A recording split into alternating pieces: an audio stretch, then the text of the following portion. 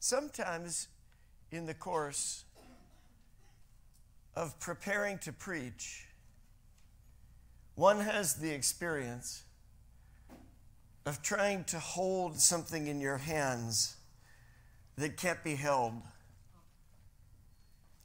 You've been to a stream or a river or even the roaring ocean. Go out to Santa Monica and try and hold on to the waves, and you can't. The waves can carry you, but you can't carry the waves. Talaga?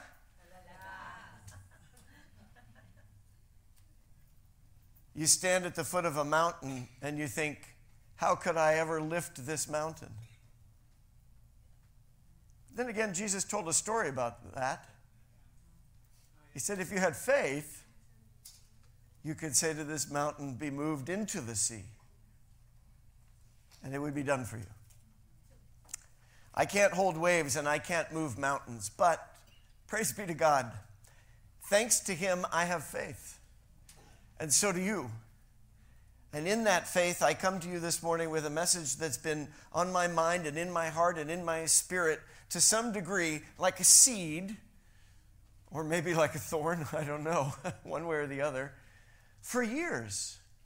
I've known for some years that when, God willing, when we arrived as a congregation at this season of Holy Week, the days leading up to Easter resurrection in 2019, a year of fruitfulness, that we would look at the fig tree. We're going to talk about a fig tree today. What a humble, almost silly thing. But the more I've studied the fig tree in scriptures, the more I've found something profound. So much so that I'm not sure I can hold it. But I pray that by faith, God will allow me to deliver it. It's not that the ideas or concepts that we are going to talk about are so complex, but they run deep like a river or a root, and they reach wide like blossoming fruit. Final days and first fruits. That's the sermon series that I'm beginning today, hopefully a fruitful sermon series to help us to prepare in Holy Week. It's just 3 parts. Today is the first, and this Friday, the Good Friday service at 7:30 p.m., I hope that you can be part of that with us because I'm going to bring the second part of this series then. And a week from today, April 21st, Easter Sunday, Resurrection Day, we will conclude this series on final days and first fruits. Final days, that's what began the day that Jesus entered into Jerusalem riding on a colt, on a donkey. And all the people celebrating his name and laying down palm branches on the road in front of him, throwing their coats over the donkey and over the road, and raising their voices to proclaim, Hosanna, Hosanna, blessed is he who comes in the name of the Lord. But what they did not realize is what Jesus knew, that these were his final days on earth. They presumed that it was perhaps the final days of their oppression. And they were right, but not in the way that they thought. They thought that perhaps it was the final days of Roman rule over Jerusalem and Israel, and in that they were wrong, although that rule would come to an end, and all other things would come to their logical end as well, in the plan and will of God. The God who is the God of all days, and the God who has said from the beginning, in the final days, there will be signs and seasons. But even at the end, there is a beginning. Do you know that Jesus is called the first fruits of the grave? In the book of 1 Corinthians, Paul writes about Jesus as the first fruits. In the book of Romans, Paul's letter to the Romans, he describes Jesus as the firstborn. Will you say those two things, first fruits and firstborn? When you came to Jesus Christ, if you've come to Jesus Christ, when you come to Jesus Christ and give your life to him, him who gave his life for you, you come and are reborn in him. Whoever is in Christ is a new creation. The old has passed away, the new has come. So he who is the first fruits of the grave, he makes you fruitful. And he who is the firstborn of heaven, he makes you one of the children of God. He's the firstborn of many brothers and sisters, the firstborn of the Kapatid. And he also is the first fruits of the eternal harvest that God has promised for all who believe in him. Final days and first fruits. It's a word in due season for us. And let's pray that the Lord would enable us to hear it wisely and rightly. Father, we open your word today and we open our hearts. We open our ears and we ask of your will that you would make clear to us what you desire to speak to us, and that you would enable us, Lord, to live out these final days with fruitful hearts, confident that you, Jesus Christ, who are the first fruit, you also make us fruitful. You are the living vine. We are the branches. Flow your life into us today by your Spirit and your word, according to the will of the Father. In Jesus' name, amen. There is, in fact, a celebration of first fruits. And you know what first fruits are, I'm sure. It's the beginning of the harvest. It's the first fruit, the first food that comes forth out of the crop. And there are seasons over which time various crops come to fruition. In the spring, there are early fruits. And in the summer, there are summer fruits. And I'm speaking not only of fruits as we think of them, but fruits and vegetables and grains and all the bounty of the earth which God has provided. So early in the spring, so blossoming in the summer, and in the fall, the final harvest, the conclusion, the ingathering of everything that the earth has to offer in that cycle of the year before the slumber and death of winter and the renewal of spring again. And so it was that every spring, even to this day, the people of God known as Israel, the people of God known as the Jews, they are commanded by God in the Word to commemorate what God has done in their past and what God has done in the present season. You'll notice that, as we've talked about before, the feasts, the high holy days of Israel throughout the year, but which are focused primarily in three feasts that come spring, summer, and fall, that those feasts not only deal with things that God did pivotally in the life of national Israel, but also that God has done personally in the present realm. In other words, each feast is related to the remembrance of something that God did for his people, but also related to the harvest that is present in each season. So every year they remember the past, and every year they feast on what God is providing in the moment. And each of the feasts also has a prophetic purpose. Will you say that phrase? Prophetic purpose. Prophetic purpose. Not pathetic purpose. That's the feasting of the world. Eat, drink, and be merry, for tomorrow we die. And how true it is. But the world feasts and celebrates over things that, from God's perspective, are rather pathetic. But God has his people celebrate things prophetically. That is, looking towards the future as well as the past, and in the present being aware that God is the one in whom both of those things are united.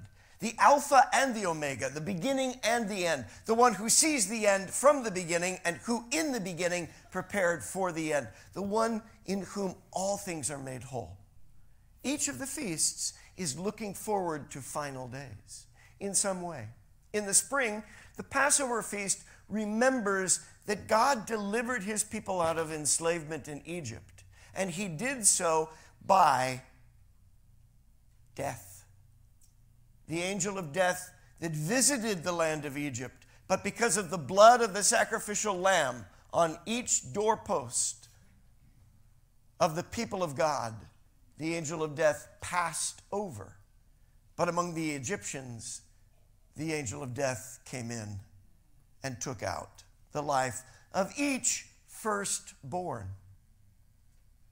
So, Passover looks back to that moment, but it also is recognizing that there is a fresh harvest of freedom this year. And so do you know that the day after Passover comes the Feast of First Fruits.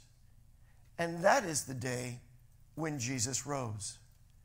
He is the first fruits, and he appears on the feast day of first fruit.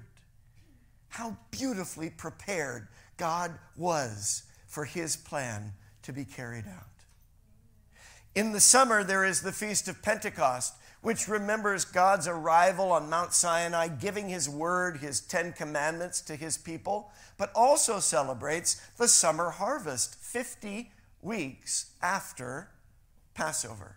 And in the fall, there is the Feast of Tabernacles, when palm branches again are deployed in order to worship the Lord. And each family built their own tabernacle, a remembrance that God dwelt with his people in the wilderness after he had delivered them, and also a reminder that God enthrones himself in the praises of his people.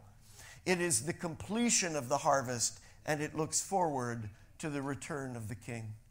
These are the three most pivotal feasts of Israel, and today we prepare ourselves to celebrate the most pivotal moment in Christian life, which is the resurrection of Jesus Christ. If Jesus did not physically, bodily die on the cross and rise again from the grave, then you and I have no reason to believe in him as God and Messiah. And we have no hope for our future. We may as well eat, drink, and be merry, I suppose, because tomorrow we die. But we would still face something beyond death, because it is appointed to every person to live and then die and face the judgment of God. And how could we possibly face that without any fear unless Jesus himself came to give his life for us and to rise again, first fruits of the grave? So in this preparation week, I wish to bring to us a message that is about signs and seasons. Turn to the person next to you and say, this message is about signs and seasons.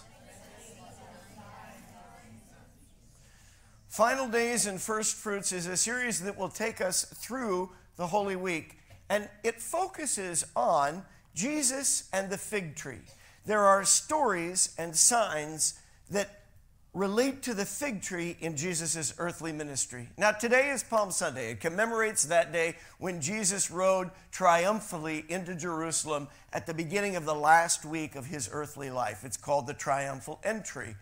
And he was received by the people with great applause. But those same people, within the matter of about 4 or 5 days, would be so turned against him that the crowd would be crying out for his blood. And he would be crucified on Good Friday. That is why we call it Good Friday. It's the Friday in which his life was traded for ours. And of course, he would rise again on Easter Sunday morning. In this period of preparing to remember and commemorate these events, I will talk at each point about Palm Sunday, about Good Friday, about Easter morning. But the series we're looking at is going to be studying a parallel set of texts. You may remember that right after Jesus entered into Jerusalem during this last week, he has a really rather odd encounter with a fig tree. Is that ringing any bells with anybody? Do you remember the time during the last days of his life when Jesus was, by the way, going back and forth every day and every night between the Mount of Olives and Bethany, which was on that side of the Kidron Valley, where he had friends, Mary and Martha and Lazarus, whom he had raised from the dead. They lived over there, and Jesus was frequently staying with them, perhaps others. And then he would come in the day and cross the Kidron Valley into Jerusalem. And he would come to the temple, and he was teaching. He did some very remarkable things there. In fact, the cleansing of the temple occurs at that time, when Jesus throws out the money changers and turns over all of the commercial tables and booths where people are utilizing the temple like a religious bazaar, like a marketplace. Jesus said that the word of God says, my house shall be a house of prayer, but you've turned it into a den of thieves, into money changers and money makers. All of this happens during that time. Each day he would come into Jerusalem, teach, and then in the evenings go back out, in part because he was at risk in the evenings. When the crowds dissipated, that is when the temple police and the Sanhedrin, the religious rulers, who were turned against him and fixated at this point on having him put to death because they disagreed with his theology, they didn't like his popularity, and they wanted to remove him from the scene. He would leave each night to find a safe place to spend the night. That's how hunted and hounded Jesus was in his final days. And among those days, one morning he was coming into Jerusalem and he saw a fig tree, and it was full and leafy and green. Now, you may not know this about fig trees, but that's a sign. Say that word, sign. Sign. When you see a leafy green fig tree, it should have fruit on it. And typically, if a fig tree is in full leaf, all of its branches are fully enrobed in leaves, clothed in leaves, then if it does not have fruit at that point, it is not likely to have fruit all season long. And so Jesus saw a fig tree fully in leaf, but without any fruit. Say, no fruit. No fruit. How do you say that? Walang bunga? Yes. Walang bunga. No fruit. And Jesus did something that stands apart from anything else in his earthly ministry. He cursed that tree and said, "Let no one ever eat fruit from you again." And following that curse, the fig tree withered. It was in the final days of Jesus' life. And if you want to hear about that, you'll have to come Friday night. Because I'm not talking about the cursing of the fig tree tonight. I'm talking instead about a story that Jesus told prior to that. But they are related. And not just because I put them in a sermon series together. They are related in the scriptures and in the mind of Christ. And that is because a fig tree ain't just a fig tree in the Bible. A fig tree is a sign. There is two times, or I suppose I should say there are two times in which Jesus interacts with the fig tree in the story I've just told. But there are also at least two stories that Jesus tells about a fig tree. One is the parable of the barren fig tree that we'll be looking at in detail today in Luke chapter 13. The other is what we will look at a week from today, Resurrection Day, Holy Easter Day, which is the parable of the budding fig tree, which also shows up in Luke chapter 21. Now, these parables can be found elsewhere in the scriptures, but the story that I just told you about the cursing of the fig tree, we will look at it in Mark chapter 11 on Friday night. These three times when Jesus tells stories or does signs regarding the parable of the barren fig tree today on Palm Sunday, the cursing of the fig tree, which we'll talk about this Good Friday, and the parable of the budding fig tree on Easter Sunday. Now, by the way, if you have friends and you're inviting them to the service, or if you're just here today and you're not going to be able to be with us the rest of the week, each of these messages will stand alone in its significance. Each one will be intelligible, I hope and trust, and have meaning for you. But collectively, I think you'll find an enriched experience if you're able to track with me in the teaching of all three.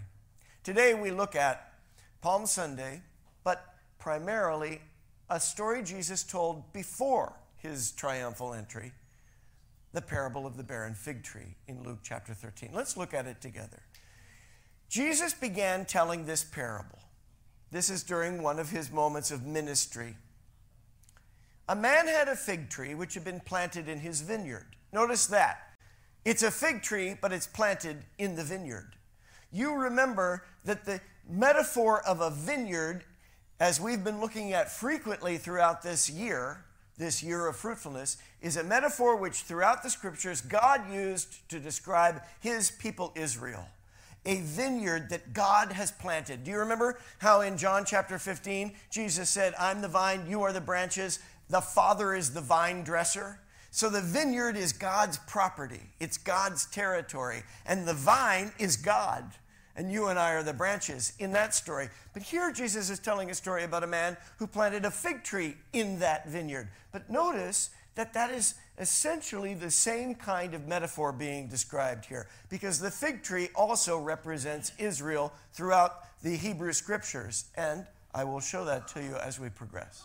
So a man planted a fig tree in a vineyard, and he came looking for fruit on it and did not find any.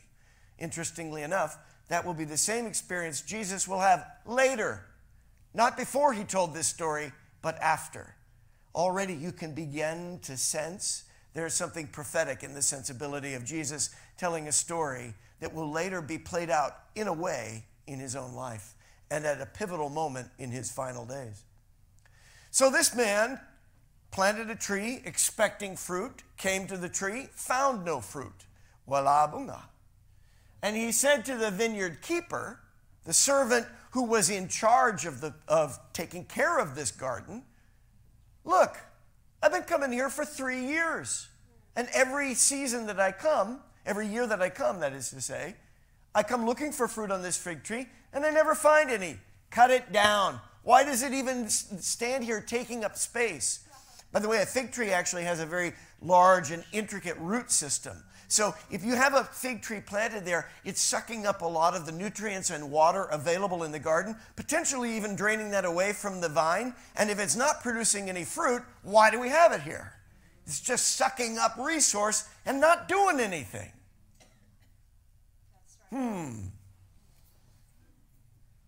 For 3 years. Let's pause. Does the number of 3 years have any significance in the ministerial life of Jesus on earth? It is approximately the period which Jesus ministered up to his final days. For 3 years, I've been looking for fruit, but I still don't see any. So let no one ever eat fruit from you again. But the servant, vine dresser, says, wait, just 1 more year. Isa lang. Just 1 more. Please, 1 more. And then we can cut it down. But in that 1 year, I'll do everything to cultivate it. I will tenderly care for it. I'll dig around it. I'll put fertilizer around it, which, by the way, is not typically necessary for a fig tree. But he's saying, I'll go above and beyond. I'll make an extra effort. I'll provide extra resource. And maybe it will bear fruit, but then if it doesn't, cut it down. Because after all, once it's cut down, it can never live again. So let's give it just a little more time so that it might live and be fruitful. Now, it may be that in this parable, this owner is not very knowledgeable about what the fig tree needs, at least not to the degree that the servant is, because fig trees typically do not bear fruit in their first 3 to 5 years. So he is expecting fruit when you wouldn't expect it to be there. However, Jesus did the same thing with the fig tree that he will see. He comes and finds it, as I said, in the spring, but that's early. In fact, when we look at Mark, you'll see that it says he came looking at that tree for fruit because it was in blossom, because it had leaves out of season, early. It had shown its leaves early, so he expected that there would be fruit. So this owner is also expecting early fruit. But the servant is saying, give it just 1 more chance. I think of God and Moses when the people of Israel were turning against Moses and turning against God. And God said, you know what, Moses? I'll start over from scratch with you. I'll wipe these people out, and I'll make a nation out of you because these people are stiff-necked, hard-hearted, disobedient. But Moses said, please, Lord, don't do that. For your name's sake, give them more time. Bear with them. Even earlier, I think of God and Abraham. God coming down and saying, I have seen the sin of Sodom and Gomorrah, and I will no more tolerate it. I'm going to wipe them off the face of the earth. But Abraham said, please, Lord, for the sake of a few faithful, won't you relent and give them more time?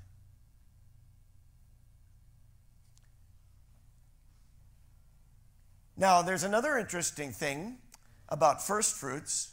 There's a law about first fruits, and it's found where most of the laws of Israel are found in the book of Leviticus, a book of laws. And it says that for the first 3 years, the fruit that a fig tree produces is not to be harvested. That's part of God's law about first fruits. And in the 4th year, do you know what happens to the fruit?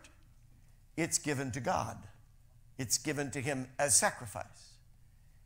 So here, Jesus' hearers would be aware of that. They would be aware that the fig tree really wouldn't be expected to be bearing fruit in those years, and that even if it had, it isn't supposed to be eaten, and that the 4th year that is being appealed for, that is a year in which everything will be given over to God. That's the way a year of harvest is really supposed to be. The first fruits of the harvest and everything of the harvest comes from God, and so the people of God recognize the harvest belongs to God.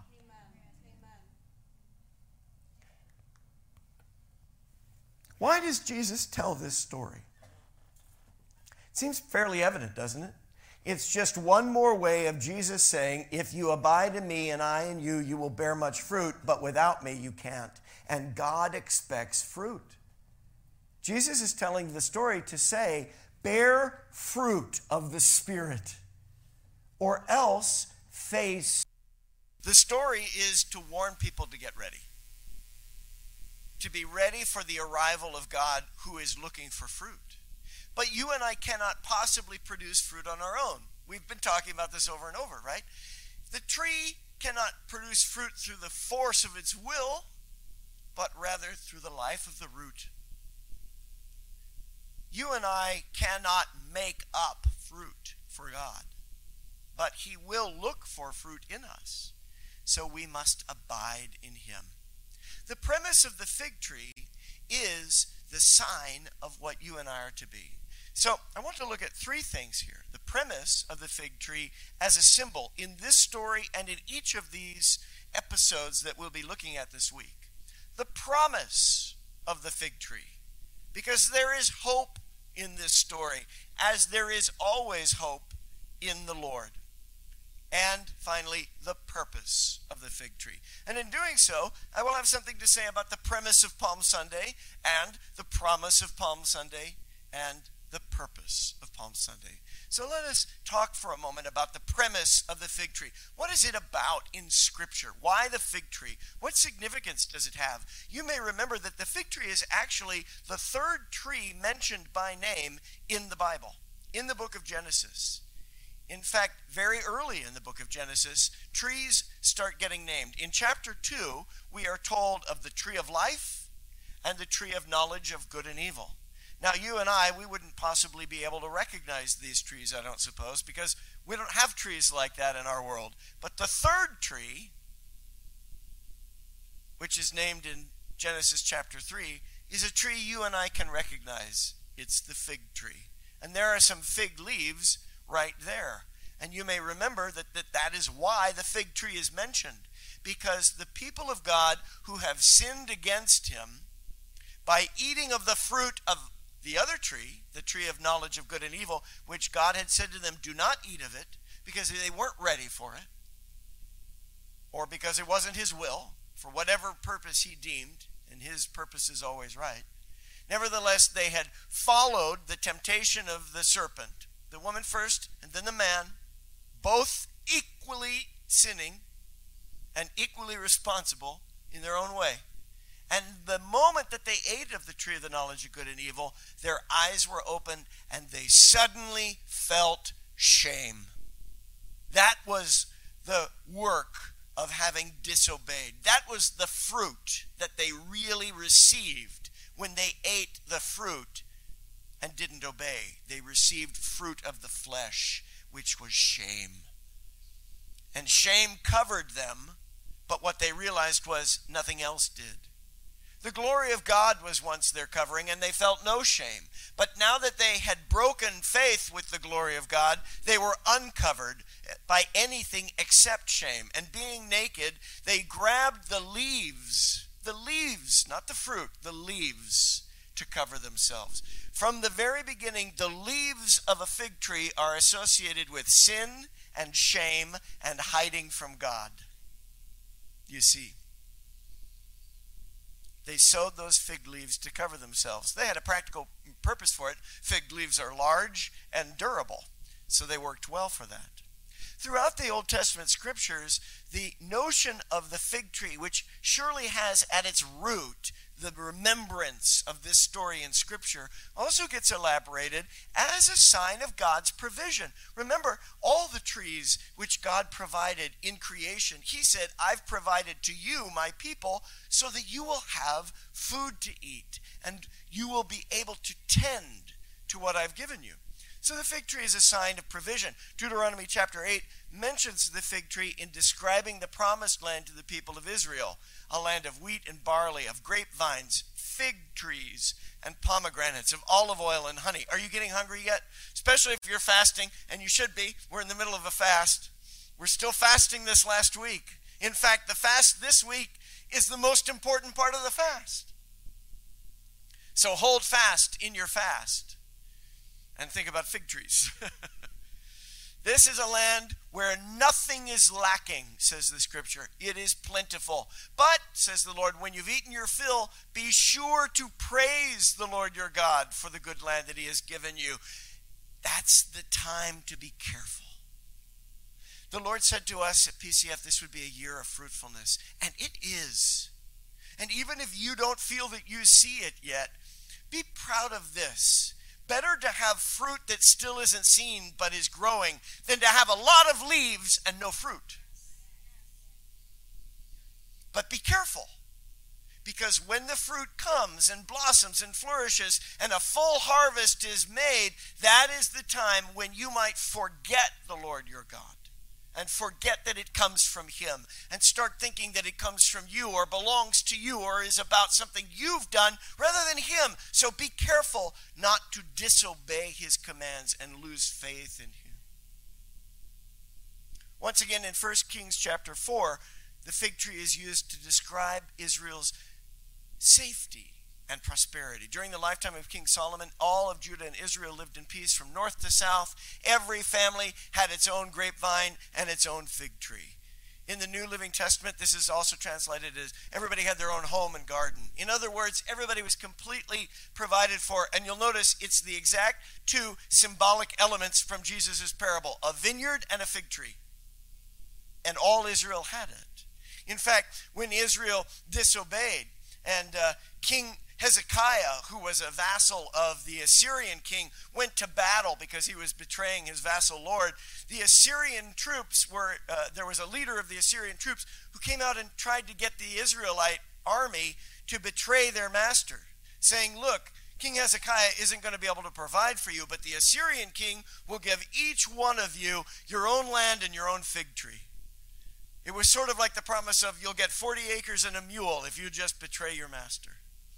So the fig tree is a sign of stability, safety, provision, a good and fruitful life. The king made silver as plentiful as in Jerusalem as stone, and the sycamore fig tree was utterly common growing in Israel. That's the other thing about the fig tree. It was a common tree that everybody could relate to. You saw them all over. So it was a recognizable symbol.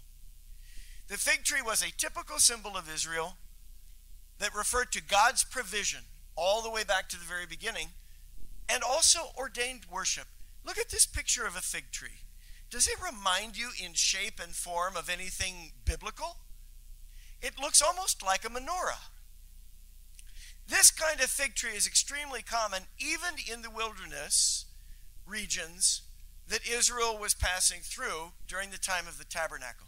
Some scholars feel that the Lord prescribed the form of the menorah lantern, the tabernacle and later the temple lights. You've seen them even in Jewish arrangements today, to mimic the shape of the fig tree. In other words, to show that the worship of God bears the fruit of light, and that Israel itself is a fruitful tree bearing God's light fruit. So the fig tree is a symbol of worship, righteous worship, and yet, because of its associations with the fall and the fig leaves, It's also a symbol used by the Old Testament prophets repeatedly to refer to human rebellion, and especially the rebellion of the people of God. In the Old Testament, that's Israel, but it applies to you and I today. Anyone who calls themselves a follower of God, but does not rightly worship him according to his ways, is susceptible to the same charge of rebellion and ultimately God's judgment. These are the things that the fig tree refers to: God's provision, ordained worship, human rebellion, God's judgment. Look here in Isaiah 28, for instance. There are many passages we look at, but I'll just look at a couple. Isaiah 28 describes God's judgment on northern Israel, also known as Samaria. This was during the period when the nation had divided, and the northern tribes were most rebellious. There was rebellion everywhere, but the north was most rebellious of God and had cut themselves off from the vine, as it were. And so God, through the prophet Isaiah, says, the proud city of Samaria, the capital of the north, the glorious crown of the drunks of Israel. In other words, people who were given over to their own appetites, but had no notion of what God desired, nor any inclination to fulfill his will. They will be trampled beneath the enemy's feet. It looks fertile right now, but its beauty will fade like a flower. Whoever sees it will snatch it up like an early fig. An early fig. A fig that blossomed early in the season and fell down and got picked up and consumed. God's judgment. Isaiah 34 describes God's final judgment on the earth, and once again makes reference to a fig tree. The heavens above will melt away and disappear like a rolled up scroll. The stars will fall from the sky like withered leaves from a grapevine, or shriveled figs from a fig tree. The vine and the branches, the grape and the fig. And this terminology shows up again in Revelation. It's a reference to the final judgments. But there's also a promise in the fig tree. Proverbs 27:18 references the fig tree in describing the nature of faithful and fruitful servants. Think about the servant in Jesus' parable. That servant is the one who's interceding. That servant is the one who, as an intermediary, is there to save the life of the tree and make it fruitful. So also in Proverbs 27 we are told, as workers who tend a fig tree are allowed to eat the fruit, so workers who protect their master's interests will be rewarded. The fig tree figures prominently in God's prophetic promise of hope to his people. And one of those places is in Joel chapter 2. The promise of the fig tree shows up in Joel chapter 2. Among several places, but this one is key for reasons that we'll discuss in just a moment. Don't be afraid, my people, says the Lord through his prophet. Be glad now and rejoice, for the Lord has done great things. So here the Lord is saying, after judgment has come, then restoration. After death, then resurrection. The trees will again be filled with fruit. Fig trees and grapevines will be loaded down once more. You see the pairing over and over again, right? The Lord says, I will give you back what you lost to the swarming locusts. Think of Jesus who said, whoever holds on to their life loses it, but whoever gives up their life will receive life from me. Think of Jesus saying, no one who has given up friends and family and home for my sake here on earth will not receive the same from me, both here on earth and eternally in the age to come. So the Lord says, I'll repay you. I'll reward you if you are faithful. Once again, you'll have all the food you want, and you will worship. You see, ordained worship. You will praise the Lord your God who does these miracles for you. Never again will my people be disgraced. Then you will know that I am among my people Israel, that I am the Lord your God, and there is no other. That's the promise of the fig tree, is that if you will know God, you will receive his fruit, and he will be with you and pleased with you, so that he can come and say, not never bear fruit again, but rather, well done, good and fruitful servant. Now look what follows immediately in Joel chapter 2 after this passage. You may not be as familiar with the words we've just read, but surely you'll recognize these.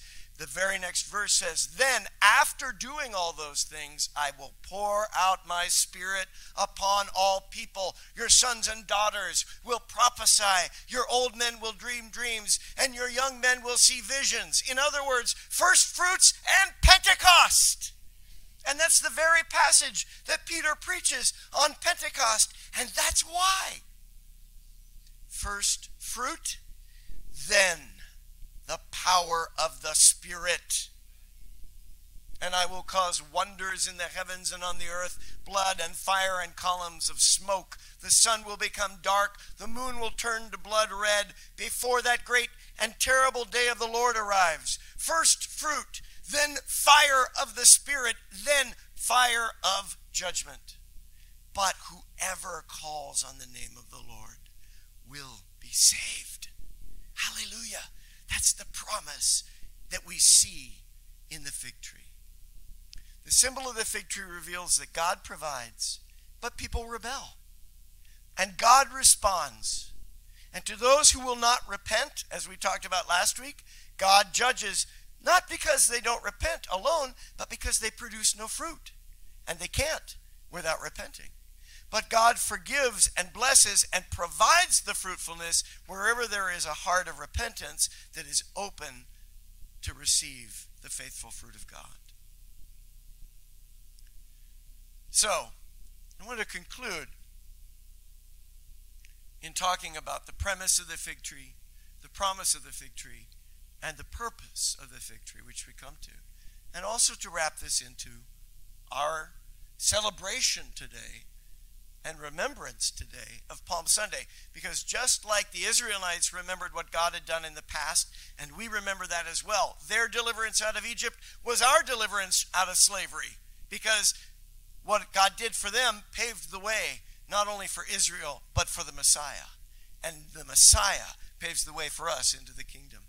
But we also look back to Palm Sunday. We also look back to Good Friday. We also look back to Easter because of what God is doing in our midst today and what he will yet do.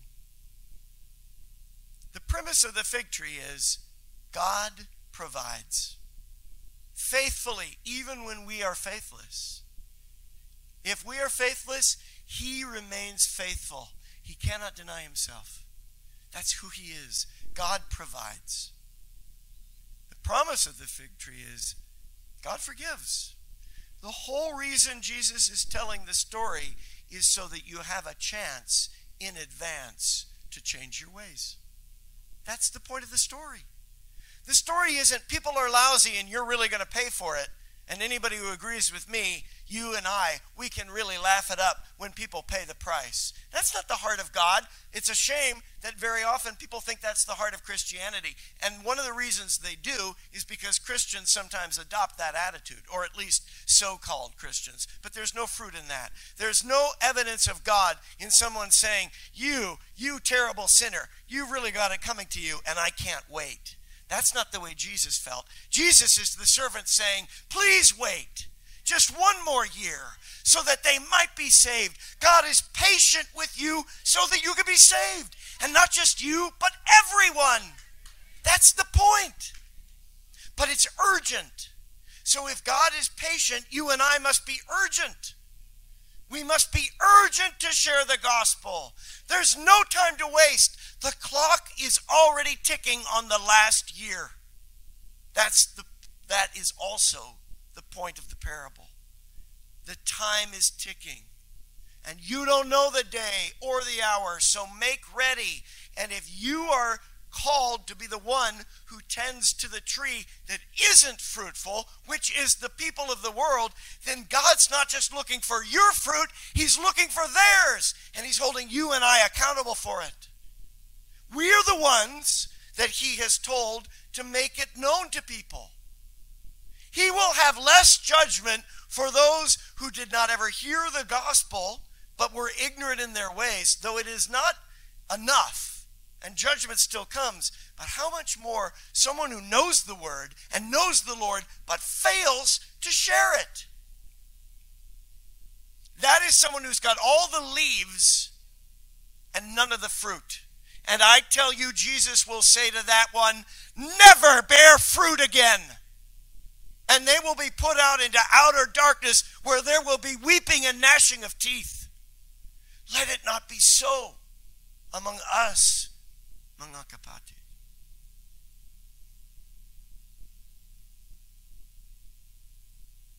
Because God forgives all we have turned us away. But God is there saying, I will tend to you. I will water you. Listen, if you can take this, I'll surround you with fertilizer. You ever feel like God's doing that to you? Lord, you're really dumping the poop on me here. And he's saying, yeah, well, I want you to grow.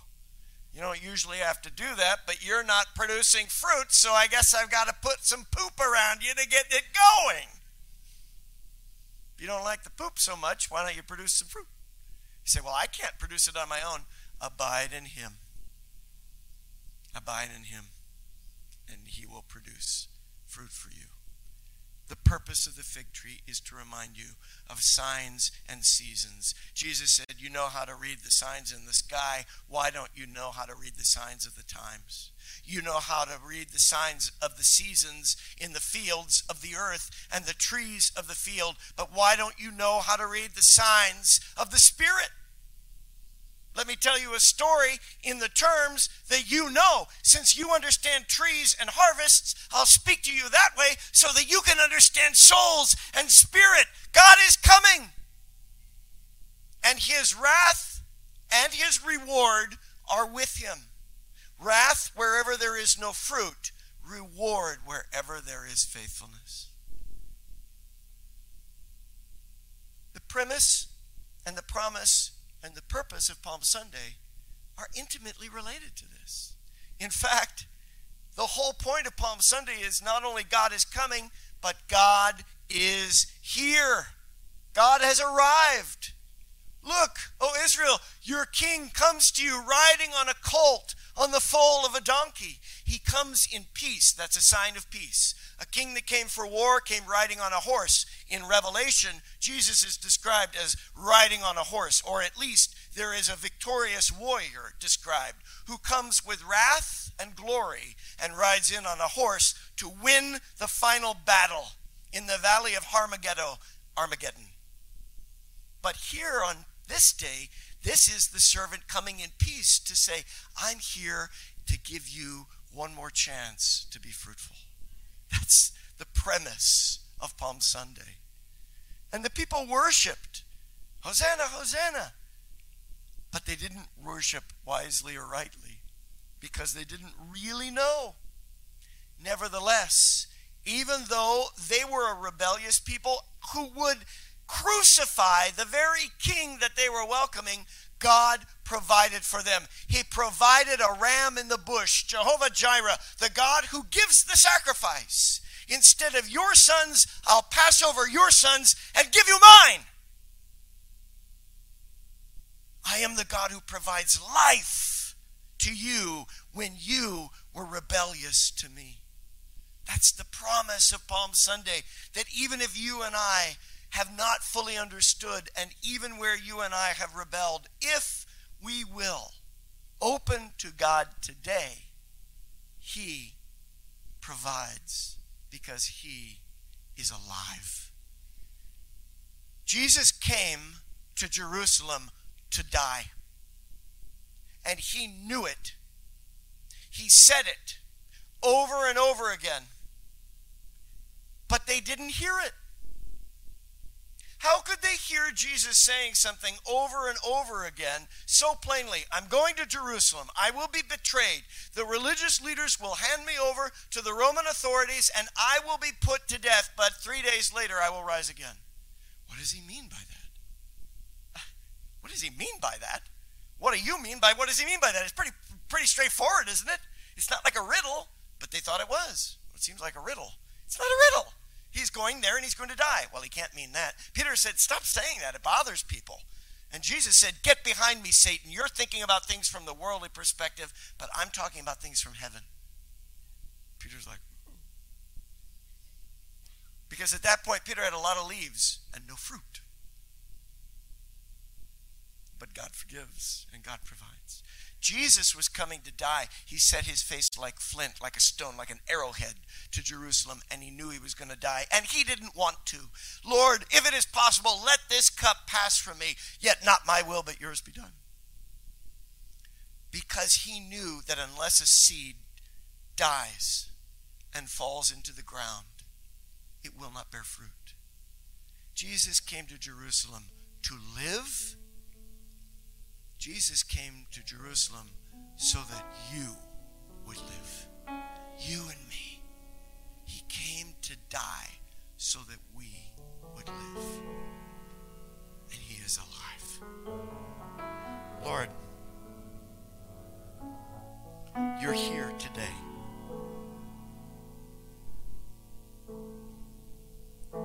And because you're here, we can consider that which otherwise would be overwhelming to us, the judgment of the Lord. We can look at our lives and realize that there may be a lot of leaves, but there should be more fruit. We can see the ways in which we've used those leaves to hide from you. Hide our sin, hide our fear, hide our laziness, our indulgence. Lord, we want to make ourselves naked before you right now. Not in any profane way, you know, but in the purest way, like a little child before its parent, without any shame, without any fear. We want to be in your arms. We want to be seen by you. And we confess our sin. But we say, thank you, Lord Jesus. Thank you for the opportunity that you've given us. And if there's anyone, Lord, hearing this prayer right now who hasn't taken hold of that opportunity to repent of their sins and declare that you are Lord of their life and trust in you as their Savior forever, then I pray that in this moment of prayer, you would touch their heart, Lord, and enable them to do so. And friend, if that's you, just make that agreement to God right now. Just tell him, I'm giving myself to you. I'm a sinner and I ask you to forgive me. And I ask you to be the Lord of my life. Not my will anymore. Your will be done. I'll read your Bible. I'll join your church, wherever it is. Wherever the local body is that you're calling me to. I'll get together with other believers. I'll learn about you. I'll get baptized in water. I'll get baptized in the Holy Spirit. I'll get on track to fulfill my purpose because you are alive and you have called me to share your word. And for all of us who know the Lord, whatever the point of your challenge right now, I want to remind you, your King comes to you today in peace. Welcome him into your heart. Hosanna, Hosanna. Save us, Lord. That's what it means. Save us. Save us. You save. God saves. You're our Savior, Jesus, and we love you. Amen.